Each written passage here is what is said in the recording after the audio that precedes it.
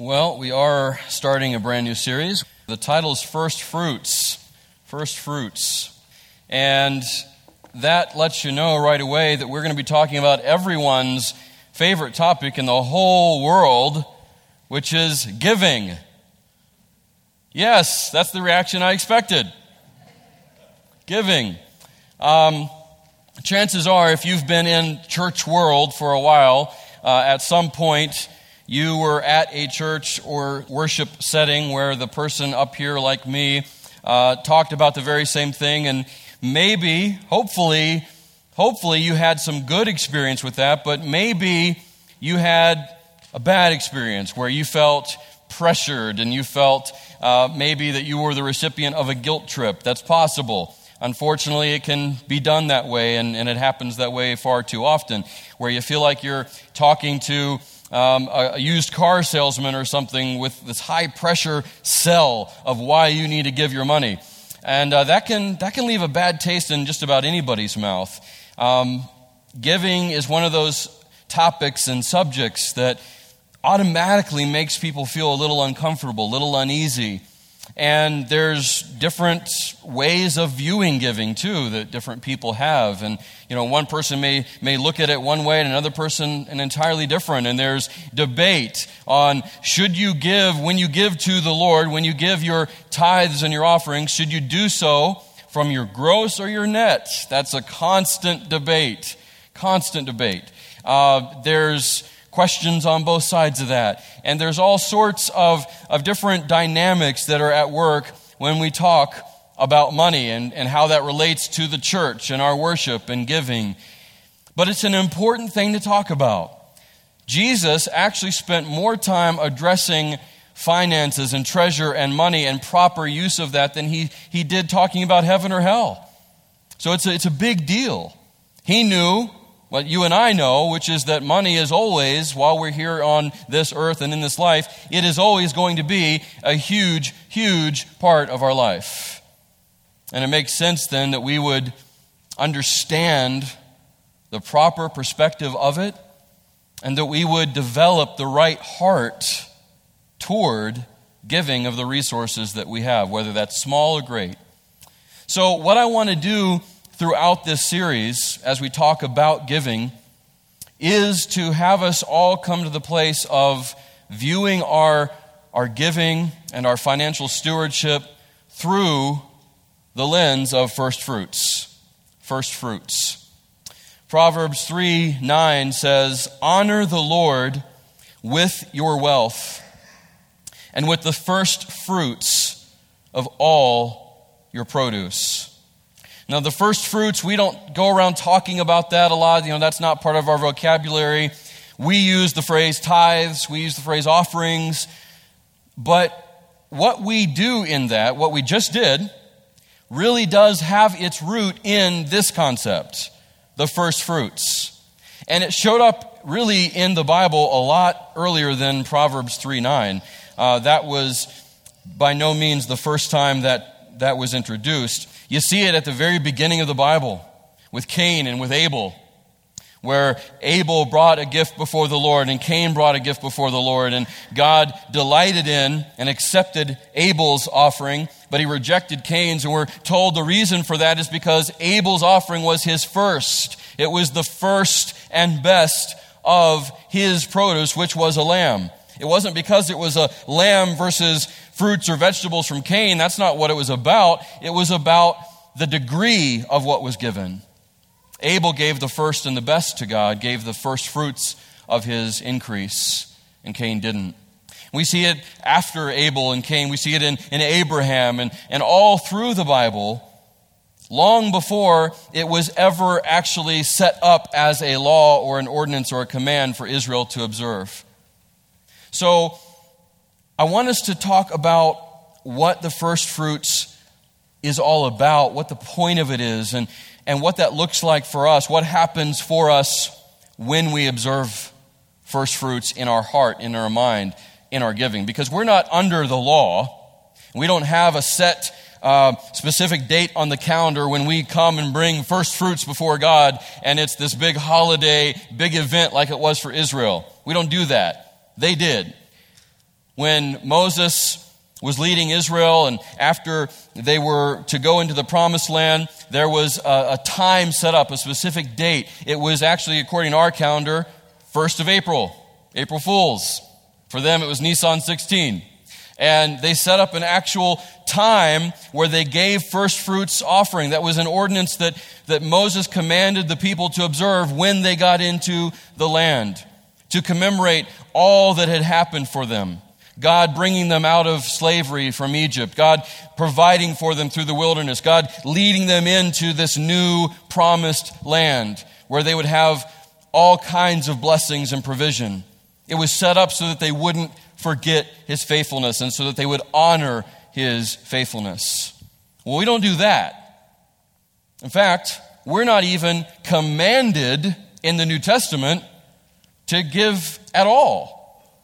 Now, the picture is there, the principle is there, the pattern is certainly there, and it's something we should do, but we don't have the law over us. We've been set free from the constraints and the pressure of the law. We've been given freedom, but that doesn't mean that we don't give, and that doesn't mean we don't honor the Lord with our gifts and our offerings. In fact, the freedom that we have, because we're not tied to any specific amount or specific event to give those offerings, because we're free, it actually gives us freedom to go above and beyond even the tenth that the tithe literally means that was set up through the law. It allows us to go above and beyond the event known as firstfruits offering. We're free to do that as the Lord would lead us, and I pray that he does.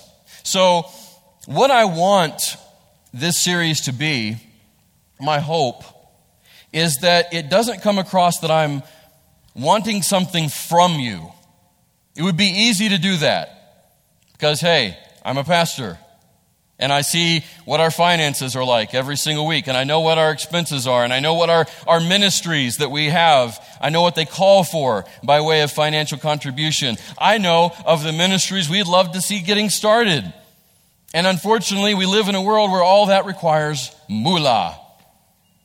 You know, that's just the reality. I mean, we live in a world where currency is something we have to depend on.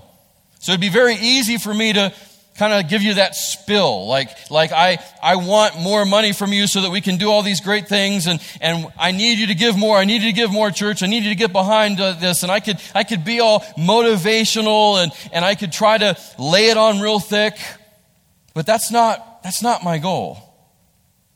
Yeah, we need an increase in finances. There's no getting around that.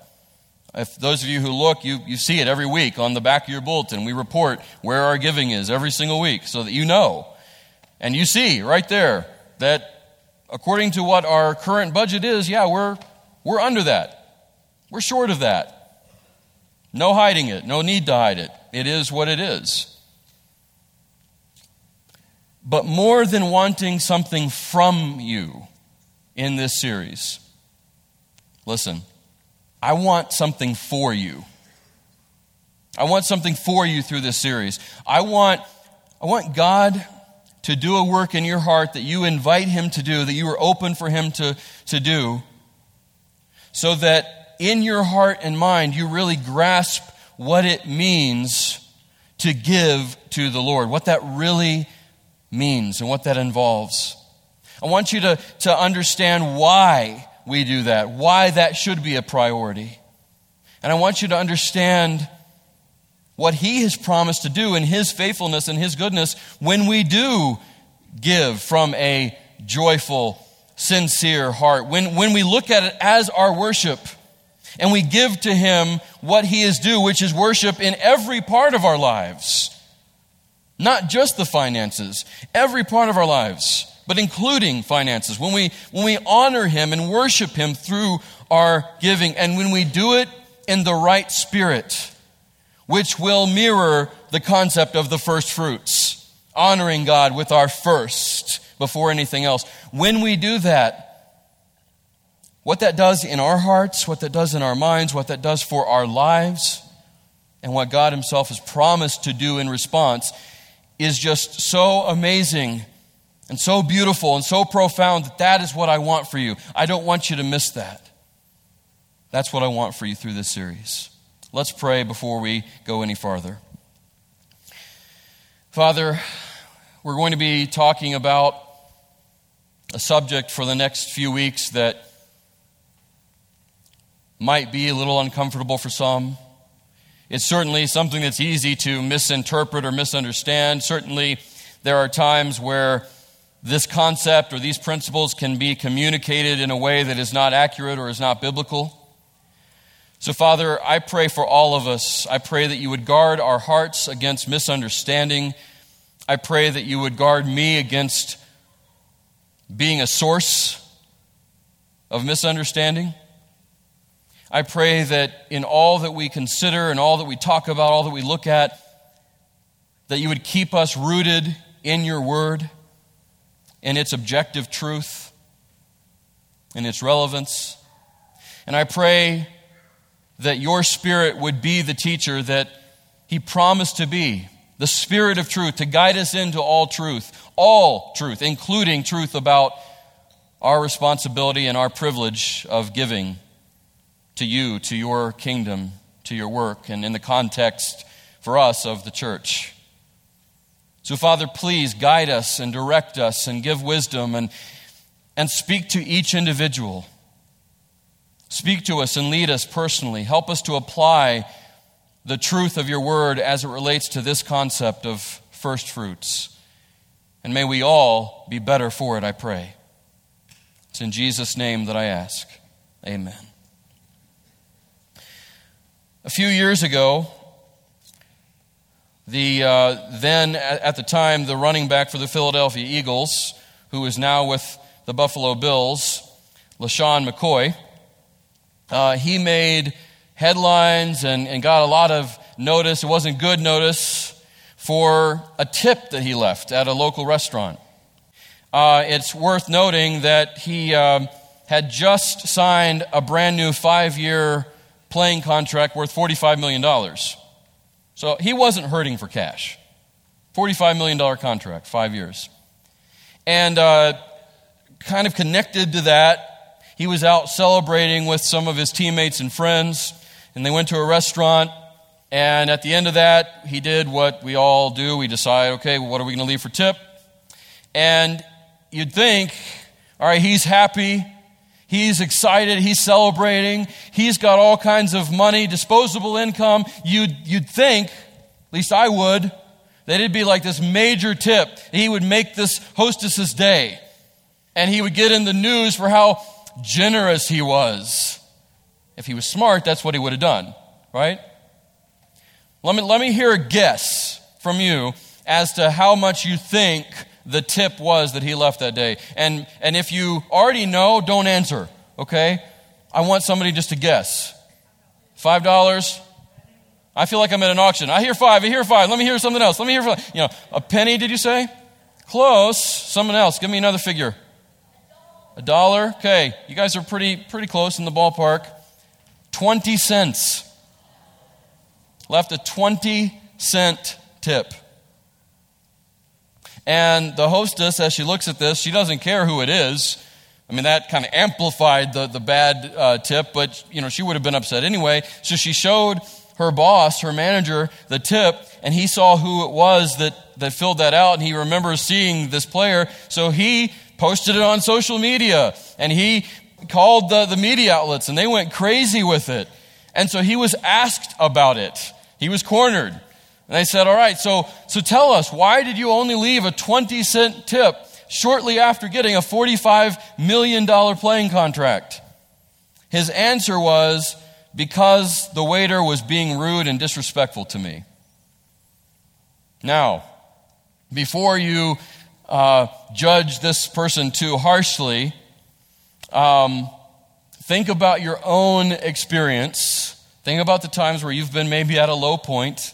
You've been tired, you've been stressed, you've been upset, you've been hungry, and you've waited and waited and waited for whatever meal you ordered, and it didn't come, and then when it did come, it was cold, or it was wrong, and you had to send it back. Think about times like that in your life. It's happened. I know it has. It's happened to me, One time, my wife and I went to this great restaurant that we had heard all about. We went with some friends, and it was a whole experience at this particular location, which I will not name.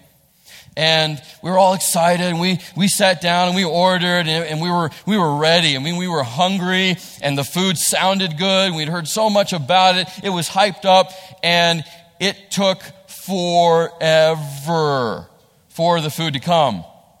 And when it came, mine was cold, hers or one of the other couple, I can't remember, someone else's was totally wrong, so we had to send it back again. And long story short, I didn't want to leave a tip at all. I was just like, no, we're not leaving a tip. And she's like, you have to leave a tip. I said, no, I don't have to leave a tip. You have to leave something. Well, how many times have you been tempted to just not do that? Or how many times, don't raise your hand, have you not left a tip? You're like, I'm not leaving a tip for that. They didn't do anything. In fact, all they did was make it worse. So, I mean, we can see it, humanly speaking, we can see where this guy would have gotten to that point, right? I mean, doesn't excuse it. It was terrible, but we can understand a little bit of what brought him to that point. And the thing is, when it comes to our gifts and our offerings as the church, many times, all too often, that is kind of how we approach giving in the church. It's easy to do. We approach sometimes tithing and giving and offering, we approach it like we do tipping. That can mean just in concept, we view giving as whatever change I've got in my pocket, whatever couple bills I've got in my wallet, I'll put that in there, but we haven't thought about it ahead of time. We haven't actually prayed about what God would have us give. We haven't given some intentional thought or strategy about it. It's just something we kind of just randomly do as we have some change on us, so we view it kind of like a tip in that context. Or maybe even in a more negative way than that, maybe at some point you have thought, well, I didn't like what I heard said. I didn't like the music. I didn't like what someone said to me. I don't like the way I was made to feel. So, I'm just not going to give. It's like we can equate our responsibility for tithing and for our offering and giving in the church, we can equate it with how we view the level of tip that someone gets in a restaurant. When we look at tipping, sometimes we will make the tip match what we view the quality of the service was. And again, that's not right either. And that's what this guy did. And he got called on it. But sometimes that's exactly how we approach the concept of tithing. I've actually had conversations with people in different ministries where someone came into my office and they were talking about tithing and about giving, and it was a particularly blessed individual, and they came in and they said, I bet you guys have been wondering why I haven't been giving. And I was like, no, not really. It's not really any of our business. We don't know who gives what. We don't see who gives what. And they're like, yeah, but I'm a big giver. I'm like, I don't know what you want from me here. What do you want me to say?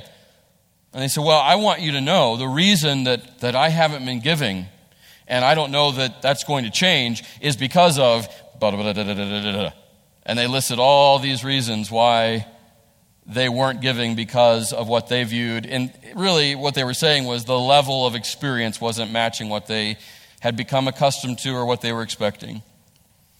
And you might think, oh, that's terrible, that's awful, I would never do that. Really? You sure? You sure? Because we're all humans, and we're all able, whether we've been a Christian that's walked with the Lord for decades, we're all able to get into the flesh really easily, really quickly. And we can view what should be worship to an amazing God, the ultimate giver. We can view our act of worship as something other than that, and we can make it something other than that. We can turn it into something that it's never supposed to be, which is kind of like how we view a tip. And that's not at all how it's supposed to be. Tithing is not tipping. Tithing is not tipping.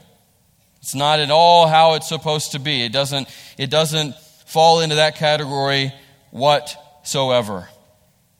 Our tithing, church, in 2018, our tithing, that act, the putting something in the offering plate or going online and making your contribution that way, what should happen, what should be true of that act is that it should mirror, it should be a picture of or a reflection of the Old Testament principle of first fruits, of the first fruits offering, the first fruits gift. When, as we see with Abel, when he brought his gift before the Lord, and it was the first and the best of his flock. When we see Abraham willing to give Isaac his only son, certainly what he would view as the best gift God had given him, when he was willing to give it before God when God asked for it. When Israel was commanded, when you go in and you conquer the cities and the different peoples that you're going to overcome, that I will give you victory over, you're to take whatever you find and you're to give it to the Lord as a first fruits offering. And on we see it in the Bible. That the point of first fruits was to say to God, you are our greatest gift, and you are worthy of all things, and to show that, and to honor you in that, and to show our worship to you and who and what you are, and to keep us from turning away from you. We're giving you the first and the best, the most choice thing that we have here. We're giving to you. That was the whole point of first fruits, and that is the mindset that should take place as we give today. So what happens when we go about things that way? When we offer our gifts that way? When we tithe in that mindset and in that heart? What happens? And what's the point of giving in this way? What was the point for first fruits offering?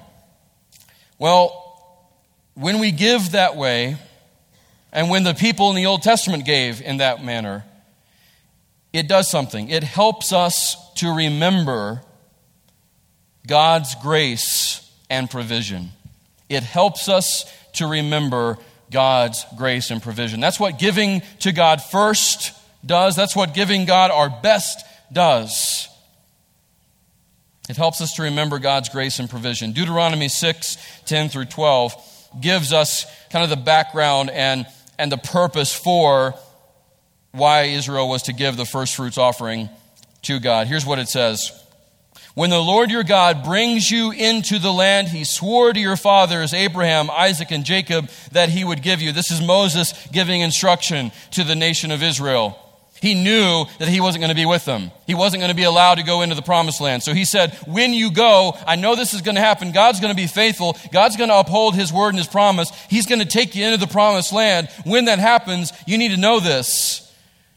When he brings you into the land he swore to your fathers, Abraham, Isaac, and Jacob, that he would give you a land with large and beautiful cities that you did not build, houses full of every good thing that you did not fill them with, cisterns that you did not dig, and vineyards and olive groves that you did not plant. And when you eat and are satisfied, be careful not to forget the Lord who brought you out of the land of Egypt, out of the place of slavery. See, the propensity is always to forget. That's always our potential. We're very forgetful people, especially when it comes to the blessing of God and his goodness. We're just like Israel. We forget. Something happens. God does something great in our lives. God gives us something. We're all full of praise and we're all full of thanks. And then we go on from there and it's like, oh man, I wish God just did this, or God did that, or why God aren't you doing this, or why aren't you doing that? And we become bitter all over again, and we forget his goodness, and we forget his blessing, and we grumble, and we complain, and we want more and more and more. We're just like Israel. And so the first fruits offering was a guard against that happening and ensured that they remembered God's grace and provision. And for us, we have so much to remember, to praise God for. We have so many examples of His grace and His provision to remember. Far, far beyond any physical provision, far beyond any financial blessing. I'm talking about what we have spiritually from God that by rights we should never have. In Ephesians 2, we're told very clearly that we were dead in our trespasses. We were told that we were enemies of God, that there was nothing in us that should make God want us for Himself. We had nothing intrinsically of value. All that we had before Him was offense and rebellion. We were His enemies, and we were spiritual corpses before Him, rotting, stinking, full of sin, useless to Him. But Ephesians 2 tells us, but God is so rich in mercy, and He loved us so much that He raised us up with His Son, even while we were dead in trespasses. He raised us up with His Son. He gave us new life, and He seated us with Him, with Jesus, in the place of honor in heaven. We have an eternity's worth of blessing and provision and riches and honor that should not be ours. The very least we can do then is, with the physical blessings and provisions that we have, we can say to God, you are the superior gift. And I'm acknowledging that, and I'm reminding myself of that. So before anything else is taken out of my increase, before I give my resources to anyone or anything else, before any of that happens, God, I'm giving you the first and the best. When we do that, when we give God our first and best, He will bless the rest. That's what happens all the time. We see that throughout the Bible over and over and over. And if you, in your life at any point, have followed this pattern where you have, with a sincere heart, you've given God the first and the best of your increase and of your blessing, you've done that, then you would have to say, yeah, I agree with that. I've seen that in my life. I've seen those times where I, in faith, give to God the first and the best, even though things were tight, even though we didn't have a lot left over, even though I didn't know where the next check was going to come or when it was going to come, and I had all these things around me, but I decided that I was giving God the first and the best, and I was faithful to that. You will be able to tell me what I could tell you, which is time and time and time again, example after example of where God did this, where He honored the fact that the first and the best was given, and then He blessed the rest. He did it. That doesn't mean, by that, I don't mean that you're going to automatically become like this millionaire. That's not what I'm saying. When you hear that, that's fallacy. That's lie. That's not what God promises to do. What God promises to do is to provide you what He knows you need. And what He desires to give you, not so that you can inflate yourself, but so that you can then turn and be a blessing to others. But the point is, when we give God our first and our best, He will bless the rest of what we have. The rest of our provisions, the rest of our blessings, the rest of our resources. He'll do that. Proverbs 3:10 is the result of what we're told to do in Proverbs 3:9. We're told to honor the Lord with your wealth and with the first fruits of all your produce, Proverbs 3:9. Proverbs 3:10 is this amazing promise, the result of that. It says this, then, when we do that, then your barns will be filled with plenty, and your vats will be bursting with wine. In other words, you're going to be taken care of. You're going to have what you need. You're going to have provision, and you will be blessed by God. He doesn't have to, but He's just that good. Don't think, oh, well, when I give God my first and best, He is obligated then to bless the rest. That's not what I'm saying at all. Again, that's something that you will hear. It's a popular message, but it's a lie from the enemy. God is not obligated to do a single thing for us. It's just in His goodness and in His grace and in His faithfulness and His mercy and His incredible love. He said, if you do this for me, you honor me this way, and I will provide for you. Malachi 3:10 tells us the same thing. That God says, test me in this. Go ahead, test me and try me. Bring the whole tithe into my house and see if I will not open the floodgates of heaven and pour out for you such blessing that you can't even comprehend it. So there is a promise, but it's a promise not out of obligation. It's a promise out of grace. First fruits.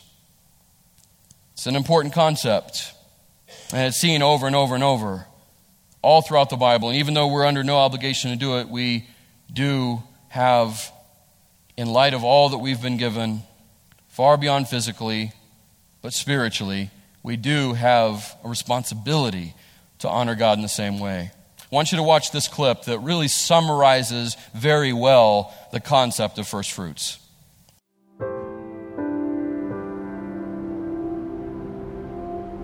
Two men bring an offering to the Lord, one of the fruit of the ground, the other the firstborn of his flock. God accepts one and rejects the other. Why? Now Abel was a keeper of sheep, but Cain was a tiller of the ground. And in the process of time, it came to pass that Cain brought an offering of the fruit of the ground to the Lord. Abel also brought the firstborn of his flock and of their fat. The word tells us clearly that the offering Abel brought was the firstborn of his flock, but it doesn't say that Cain brought the first fruits of his crops. It simply says, in the process of time, Cain brought an offering. Cain harvested his crops and over time gathered enough to bring an offering. It was an offering on Cain's terms. God accepted Abel's offering because it was the first of his increase. Cain's offering was rejected because it wasn't the first of his.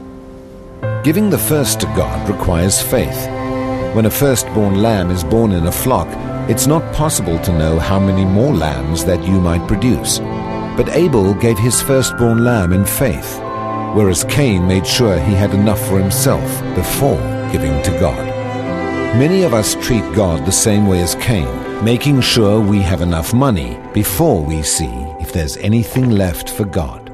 Even if we give from what's left over, God can't accept the offering because it's not the first fruit. Other stories emphasize this truth. In the account of the fall of Jericho, the Lord gave strict instructions that the Israelites were not to keep any of the spoils from Jericho. All of it belonged to Him, the Lord declared.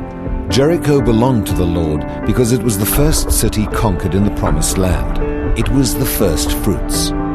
God withheld His blessing from Israel when one man took some of the spoils for himself. The first belongs to God.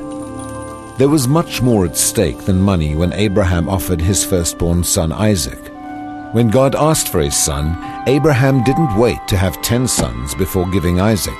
He gave the first when he only had one to give. Abraham had only the promise of having more sons. It took faith for Abraham to offer Isaac, faith that God blessed. And God did the same for us. He gave His first in the form of His Son, His first and only begotten Son, who was given to us while we were still sinners. The gift of His Son came before the blessing of our repentance and salvation. We give our first fruits in much the same way. Before we see the blessing of God, we give it in faith. Giving the first fruits of your income says to God, I recognize you first. I am putting you first in my life, and I trust you to take care of the rest.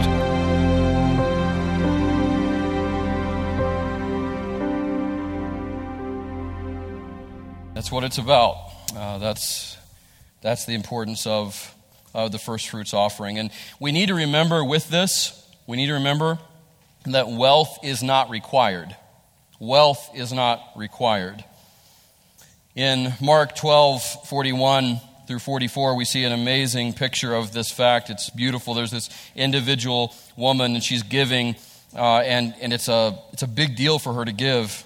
the word tells us this, and he, speaking of Jesus, sat down opposite the treasury and watched the people putting money into the offering box. Many rich people put in large sums, and a poor widow came and put in 2 small copper coins, which make a penny. And he called his disciples to him and said to them, "Truly I say to you, this poor widow has put in more than all those who are contributing to the offering box, for they all contribute out of their abundance. But she, out of her poverty, has put in everything she had, all she had to live on." So for the individual giver, wealth is not required. You don't give just because you have so much left over to give or because you are so able to give. That's not what we're called to do. That's not what we're called to have as a perspective. God will bless what is given out of little sources of income in some ways, sometimes maybe more than what is given out of plentiful. We see the same thing with the corporate type of giving, the church giving. In 2 Corinthians 8, 1 through 5, there's a model church that Paul points to as an example of people who got it right, who had the right heart when it came to giving. 2 Corinthians 8, 1 through 5, Paul says, "We want you to know, brothers, about the grace of God that has been given among the churches of Macedonia. For in a severe test of affliction, their abundance of joy and their extreme poverty." You see that together? Abundance of joy and their extreme poverty have overflowed in a wealth of generosity on their part. For they gave according to their means, as I can testify, and beyond their means, of their own accord. They weren't pressured. They weren't forced. Of their own accord, begging us earnestly for the favor of taking part in the relief of the saints. And this not as we expected, but they gave themselves first to the Lord, and then by the will of God to us. See, there's this poor church, and they were very poor. They had very little to spare. And in spite of that, when the church in Jerusalem was in dire straits, which Paul was collecting for, they said, please let us give. We really want to be part of what God is going to do here. Please let us give. And the answer could have been, but hey guys, you don't have much to spare. You need to take care of yourself. That would be understandable. Hey, we appreciate it, but don't feel obligated. There's no pressure here. You see to yourselves. You've got enough to worry about. And they said, no. Please don't keep us from being able to contribute. Don't rob us from the blessing of being able to give to the Lord and let Him use that. What a mindset. See, wealth is not required. And then a good summary passage for both of those examples and the concept behind them is 2 Corinthians 9, 6 through 8. The point is this: whoever sows sparingly will also reap sparingly, and whoever sows bountifully will also reap bountifully. Each one must give as he has decided in his heart, not reluctantly or under compulsion. For God loves a cheerful giver. And God is able to make all grace abound to you, so that having all sufficiency in all things at all times, you may abound in every good work. In other words, He will make sure that He frees you from being so chained to worry about where you're going to get the next whatever. If you give to Him and honor Him with what He's given you, He's going to take care of you, and you're not going to be overcome with worry and anxiety from it. What this all means is that giving and this concept is not one size fits all. It's not like there's just this one standard that everybody has to meet, and if you don't meet it, oh well, you're not going to get blessed by God. That's not what this is about at all. It's what God has given you, what you have the means to do, and what you have been led by Him to do in your heart. It's a decision of the heart. And then in all of this, as you saw in the video just a minute ago, our ultimate example is found in Jesus Himself. 2 Corinthians 8:9 says this: "For you know the grace of our Lord Jesus Christ, though He was rich, unimaginably so, for your sake He became poor, so that by His poverty you might become rich." We will never be given more than what we've been given through Jesus Christ. And our response to that needs to be, I give you myself, every part of me, And a physical, visible way I'm going to do that to remind myself and to honor you is to give to you physically the first and the best. Okay? We're going to continue on throughout the next few weeks unpacking this a little bit more and showing some different applications. And I pray God uses it in all of our hearts and minds. Let's pray. Father, thank you for your word today. Thank you for your gifts to us. First of all, with salvation, and then beyond that, with everything that we have from you daily. Thank you for your goodness and your amazing grace. Help us to honor you with everything we are. In Jesus' name, amen.